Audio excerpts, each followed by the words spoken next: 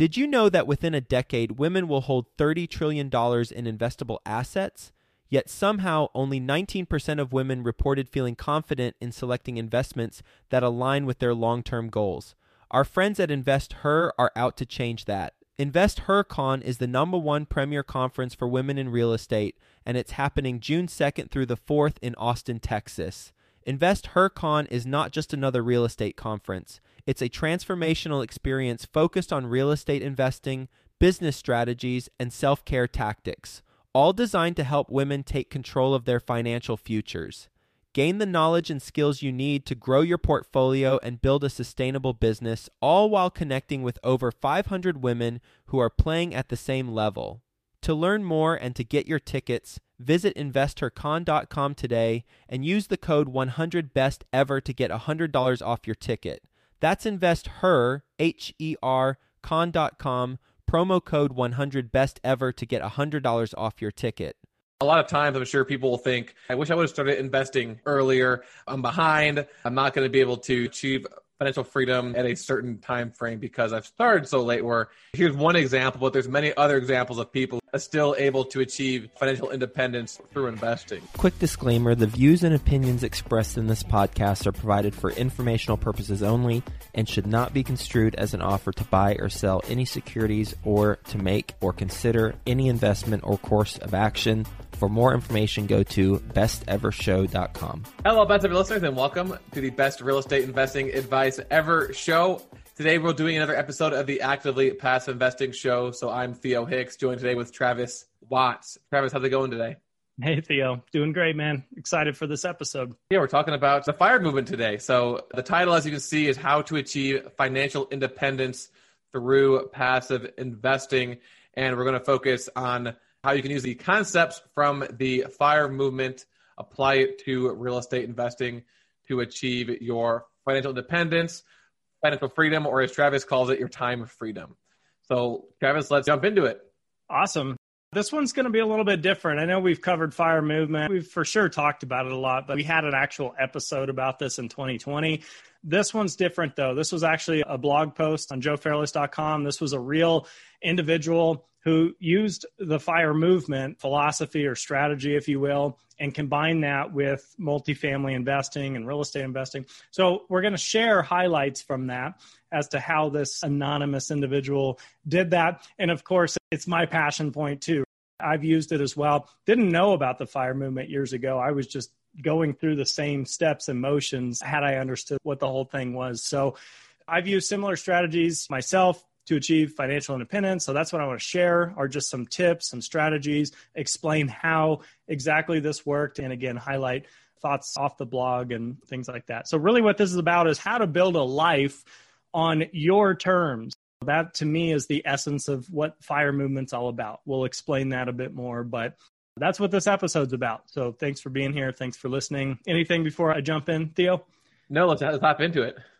Cool. Let's start real quick on the basics. So if you're not familiar with what FIRE means, it's an acronym. It stands for Financial Independence Retire Early. It's a way to create either net worth or passive income that in turn allows you to create the lifestyle of your choice. So that's my definition of it. But in essence, that's what it is. So what I thought was very inspiring about this blog, I just read this the other day. I don't know when this was posted, but this anonymous individual here, I thought this was so cool. Nearly 40 years old, nearly $800,000 in debt, okay, when he started this and was able to achieve financial independence through using this. So I can't say the same for myself. Certainly didn't have 800K in debt, and I'm not 40 yet. So I'll give you two sides of it, and hopefully this isn't one of those, I have to subscribe to this wholeheartedly, this movement or whatever. There just might be a couple tidbits that you pull out of this episode and go, hey, I might be able to do that in my own strategy, and that's cool. As we talk about a lot, it's about pulling tidbits from your mentors and from podcasts and from seminars. If you just pick up one or two things just here and there, and then those all add up to where you have 100 new ideas in your head and you go out and just do your thing. So with that, I guess, Theo, I'll let you explain before I dive into the how-to and the strategy. Do you want to explain the 4 levels of FIRE or the FIRE movement? Yes, I will. I want to say one thing following up on what you just said about the inspiration behind this. The 40-year-old who was $800K in debt. A lot of times I'm sure people will think maybe they're in their mid-20s, late 20s, early 30s, say, I wish I would have started investing earlier. I'm behind. I'm not going to be able to achieve financial freedom at a certain time frame because I've started so late. Where here's one example, but there's many other examples of people who are in their 40s. This guy right here, $800,000 in debt.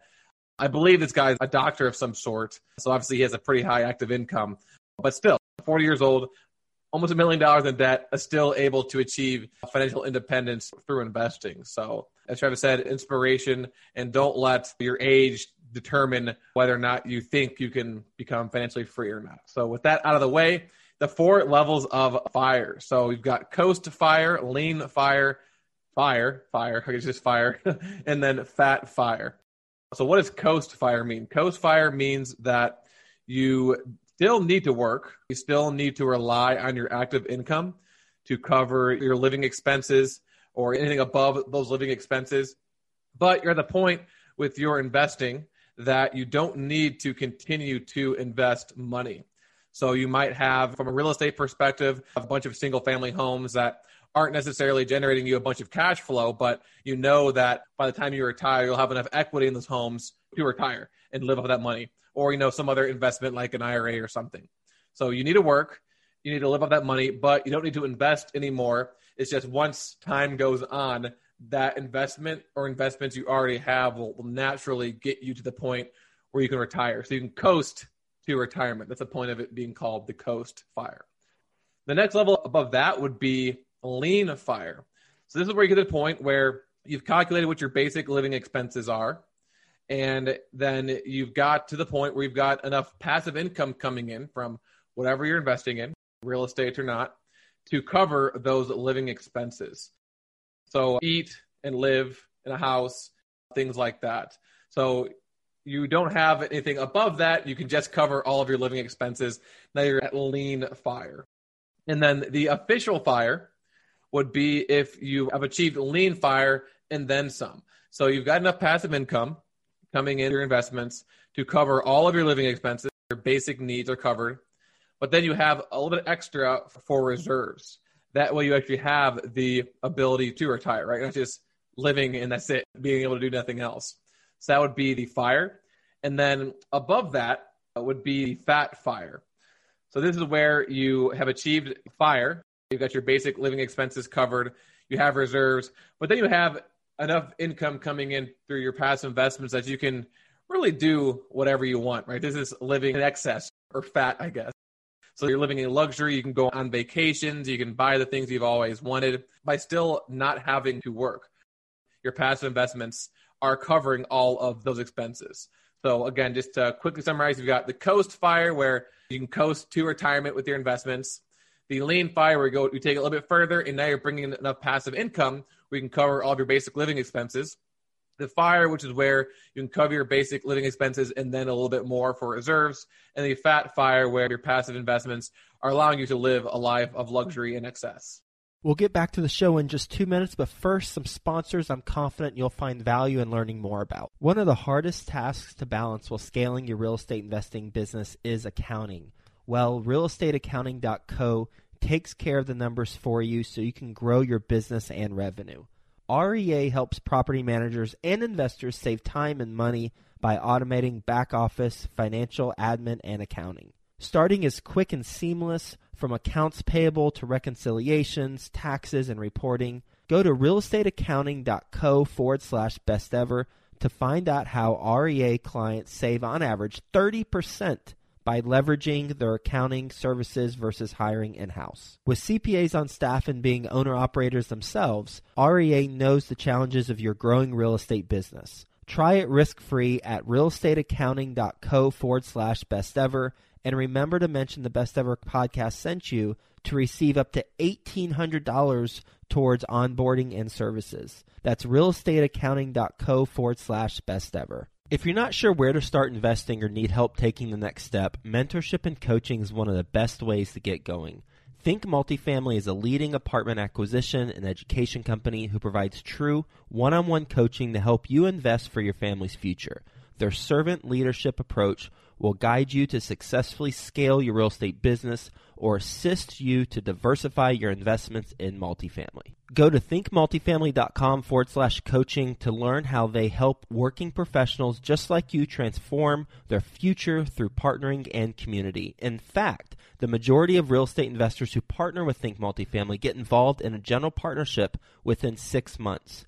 thinkmultifamily.com/coaching highlights the partnerships, joint ventures, and resources all available through the coaching program. Go to thinkmultifamily.com/coaching to learn how to become a member and get involved. I want to highlight too with kind of a story to paint it a little bit differently, but same concept, obviously. So I remember hitting lean fire. And again, I didn't know about the fire movement back then, but I'll give you an example of what that looked like. When I was at lean fire, I was in my early 20s. I had one full-time single-family rental property, was cash flowing $400 or $500 a month or something like that. And then I was living in this 3-bedroom house, single, no kids, unmarried, whatever. And so I rented out the other 2 bedrooms. I had a very low mortgage payment. It was $890 a month or something like that. So I was charging each of these roommates $600 per month. And I had some other investments too that were providing some cash flow. So I was just able barely to cover my mortgage and my food and my transportation and my bills. But had I said, all right, that's it, I'm done, I'm good. Think about it. I couldn't have really, right? Because the minute you start a family or you have kids or things change or you want to upgrade your house or you need a new car, these things pop up in life. And all of a sudden I would have been removed out of lean fire, right? Because now all of a sudden I couldn't cover all those expenses. So that's the point is, it was a cool epiphany for me, like, wow, I'm on the right track. I'm getting there, but it just wasn't quite enough. And yeah, regular fires, to your point, you've got some cash reserves, you've got excess cash flow because, as we all know, medical expenses, unexpected things, they pop up. And we'll probably want to hopefully increase our lifestyle over time. And then to your point of fat fire, that could be to use an excess, like a billionaire, like a Mark Zuckerberg or something, obviously has basically unlimited money. So it doesn't have to be unlimited, but it's like if you were living on $10,000 per month, but you had $40,000 per month rolling in, that fat fire, right? It's like no matter what happens, you got excess, you got cash reserves. So anyway, a couple visuals. I want to get into the actual strategy though, both in this blog and then personally. So the guy from the blog, he started investing in REITs. REITs are something we've talked about a number of times on the show. It stands for Real Estate Investment Trusts. They can be private or they could be publicly traded. Most people refer to REITs as the publicly traded REITs that are in the stock market, that they hold real estate. You could buy a multifamily REIT. You could buy a self-storage REIT, a mobile home park REIT, things like that. So REITs can pay monthly dividends. They can pay quarterly dividends. But I think by law, they're required to pay out something like 90% of their earnings to their investors. So sometimes there's not a ton of equity upside. They're just paying out basically all the cash flow and revenue for the most part. So they're liquid, which is great. If you put money in them and you say, hey, I want that money back, you can sell them if they're publicly traded. And this is what I've talked about in previous episodes, that I got my nephew started with REITs because you can start with literally a free brokerage account. These days, often there's no trade fees. And some of these REITs are $10 per share. So you could literally get started for $10 on this journey. So it's a great budget way to toe dip into the real estate world. If you don't want to go buy single family homes or do these syndications, which we'll talk about here in a minute. But a big con, the reason I don't do a lot in the REIT space, is that they're subject to market volatility. When the stock market's up, it's great. You're cash flowing, you're building equity, all is good. But when we had like the crash last year and the stock market falls apart 30%, so do these REITs. So a lot of the REITs I held were down, and then I bought some as well at a discount. So kind of a pros and cons there. So that's how he got started. I, on the other hand, I got started with single family homes, as I'm sure a lot of the listeners know. So house hacking was first step, renting out the spare bedrooms like I just talked about for lean fire, fix and flips, vacation rentals.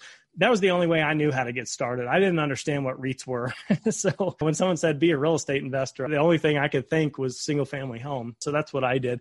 And I also had a high paying job, probably not quite like a doctor perhaps, but I worked a lot of hours, 100 hours a week. So I made some decent money in overtime. So I was saving 70% of my paychecks, basically, is what I was doing. And that gets back to that frugality mindset and the fire movement concept. Again, not even knowing what that was at the time. So real quick, my 4 things that I subscribed to that worked was earn as much as you can earn using your highest and best potential, whatever that is for you. I did a lot of side hustles, real estate, worked a high-paying W-2 job. That was my highest and best at the time. 2, live on as little as possible for a period of time, not your whole life, but call it 5 or 10 years. Get serious about building yourself financial independence. So that's step 2. 3, invest in something. You got to invest in something. So for me, it was single family real estate in the beginning. And nowadays it's multifamily syndications, multifamily real estate. And I like cash flow. But to your point earlier, I guess we were talking before the show, but a lot of people in the FIRE movement are investing in the stock market, like in the index fund that holds a bunch of S&P stocks or whatever. And that works for some. Again, for me, it was real estate. And then last but not least, avoid bad debt, credit card debt. If you have student loan debt, really evaluate that, try to pay that off if you have it, personal loans, car loans, stuff like that. So those are the 4 things that kind of sum up and summarize the FIRE movement for the most part. You'll hear different takes on it depending on who you listen to, but that's more or less it. And the key thing I found in this blog, I'll tie it all together now, we started in separate areas of real estate, but we ended up investing in the same asset class, the same asset type, the same business model, which is private placements. Real estate syndications is what we inevitably thought was, or still think, is the right asset class for us and the right strategy. But again, there's pros and cons. Unlike a REIT that's publicly traded, you can't invest in private placements with $10 or $100 or $1,000. Now you're on a different scale. Now you're talking about deploying $100,000, let's say, into 1 or 2 deals, something like that, depending on the minimum. But the pro is they're not tied to the volatility of the stock market. So my portfolio, when we had the market crash last year in the private placement space, was steady and consistent. Dividends just kept coming through either monthly or quarterly. On paper, you really wouldn't have seen too much of an impact or a difference. But had I had it all in REITs, I would have been down 30, 40%. So to me, that's a huge pro, a big reason why I'm in private placements. So they're passive investments. They produce monthly or quarterly income. Like I said, those are some of the highlights. So that kind of covers the what and the how to, are 2 different stories merging together. But Theo, can you talk about burn rate? I think this is a good time in this segment to kind of discuss that. That's a critical element to living on investment income and how much you spend in the FIRE movement. Exactly. You've kind of already hinted at this earlier. We were talking about the fat FIRE. So we kind of the opposite. So let's say that I'm generating $10,000 per month in income. In Travis' example, if I'm only spending $4,000 per month, then I'm fat FIRE. Because no matter what I do, I'm always going to have more money coming in that's going out.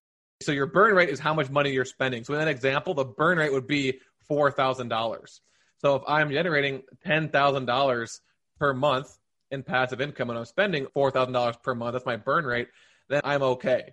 Now, if those were flipped, so if I'm spending $10,000 per month and I'm only generating $4,000 per month in passive income, my burn rate is too high, $10,000. So I need to either bring my burn rate down or I need to bring my passive income up. It's kind of applying this to the 4 different levels. In a sense, when you're at the FIRE, your burn rate is equal to your income rate. So if your living expenses and your reserves you want is $4,000 per month and you're generating $4,000 in passive income per month, then you've achieved FIRE. Below that, you're at lean FIRE or coast FIRE. Above that, you're at fat FIRE. So what's the ideal ratio or what's a metric you can put on this to know what your burn rate needs to be compared to how much money you need to have? So in the FIRE movement, the idea is that you need to save 25 times your annual expenses or 25 times your burn rate. So if your annual burn rate is going to be $60,000 per year, then 25 times that would be $1.5 million. So you're going to have $1.5 million in the bank in order to cover your burn rate of $60,000 per year.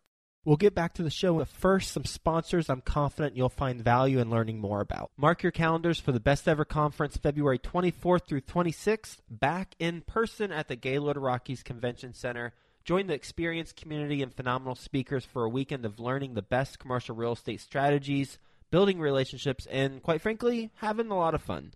As a bonus, once you purchase your ticket, you are put into a mini mastermind group to start making connections with other commercial real estate investors immediately. Get the lowest prices right now at besteverconference.com. That's besteverconference.com. The whole 25X thing, just so everybody understands, is if you subscribe to that idea in this movement, it's based off the 4% rule, which is a more common way to explain it. So a lot of people who are doing stock investing specifically, because of the nature of stocks being liquid, a lot of people are selling 4% of their portfolio value to live on. Because you think about it, like a S&P index fund, for example, index fund isn't really a cash flow vehicle. It's got a small dividend that they pay out, not enough to live on unless you've got $100 million or something. So what that is it could be said either way, 25X your expenses or what you intend or want to live on, or 4% of your portfolio value. So to your point, so if you withdraw 4% of a $1.5 million stock portfolio, for example, that gives you $60,000 per year. So if 60,000 is your number, those are your numbers. And they're trying to be conservative with that. They're trying to say there's inflation and sometimes the market's up 20% one year, but sometimes it's down 20% one year. So they're trying to find a little conservative number, which they came up with 4%, to account for these things. And I forget all the stats. I used to look into this stuff when I was first learning about it. I kind of geeked out. They ran all these 100-year scenarios off 3%, 4%, 5%. 4% is kind of the sweet spot. You have a very high probability of being able to survive and always have money if that's the kind of rules, quote unquote, that you're following. But I will give you an alternative perspective because I don't like the 4% rule. I'm mostly in real estate. I am mostly in value add, multifamily syndications. For me personally, not telling anyone else what to do, but for me, I use the 8% rule. And I'll tell you why, and I'll show you how. So I've used this ever since I went full-time passive with these syndications in 2015, and it still applies today. So I live on cash flow, okay? That's my income. But I don't bank or count on equity upside, even though, historically speaking, it's usually there. Sometimes it's there in even greater numbers than what we hope for, but I don't bank on it. I like to be conservative. I subscribe to underpromise and overdeliver, even for myself personally, when I project my forecast. So the equity upside piece, which I'll explain in more detail here in a minute, covers dips in my portfolio, things that may not go as planned, inflation, taxable situations that pop up. There's a lot of miscellaneous out there. It's hard to really forecast. So I kind of use that cushion to cover all of that. And then I just try to live on straight cash flow. That's kind of my thing. So let's take a deal, for example. Let's say I'm going to invest today in a multifamily value add syndication. Let's say it's a 5-year hold and it's got a 16% IRR, internal rate of return. So if 8% of that is the cash flow that I'm collecting year after year, and the other 8% is equity upside. We're going to hopefully buy low and sell for a higher price, right? Because we're renovating and we're raising rents and we're increasing net operating income. So again, I use the 8% rule. I say, I'm going to make 8%. That's what I say to myself anyway, right? And that's what I live on. And whatever happens above that is used to offset the miscellaneous in my portfolio. Sometimes it works out well. Sometimes that upside isn't there. You got to remember, everybody listening, these are projections. When you go into these types of deals, it's anyone's guess, really, about the equity upside 5 years down the road. Do you really know what the government's going to be doing? Do you really know what the Federal Reserve is going to be doing, or the U.S. dollar, or inflation, or interest rates? No, nobody can know. Nobody does know. Not even the Fed knows. Nobody knows. So they're a guess. And so my guess is I want to go very conservative on that. And that's something that we talk about a lot on this show. So with that said, I'm not a financial planner, so please seek licensed advice. I'm not telling anybody what to do. I'm explaining what I do personally and what's worked for me. And that's just one version of the FIRE movement. I'm sure there's a ton of people out there that would disagree with some of that. And again, a lot of people are stock focused, so maybe all of that may not make sense. And certainly there's investments where this would not apply, the 8% rule, because you don't have approximate equal upside in equity compared to cash flow, right? Maybe it's only cash flow or maybe it's only equity. So this whole thing may not make sense. But to the point of our show, talking about being a passive investor in multifamily syndications, I thought I would share that. I don't think I've ever shared that before. So that's all I got on that topic and the how-to and the strategy. I shared my 4 rules that I followed hopefully take some notes on that if that helps anybody.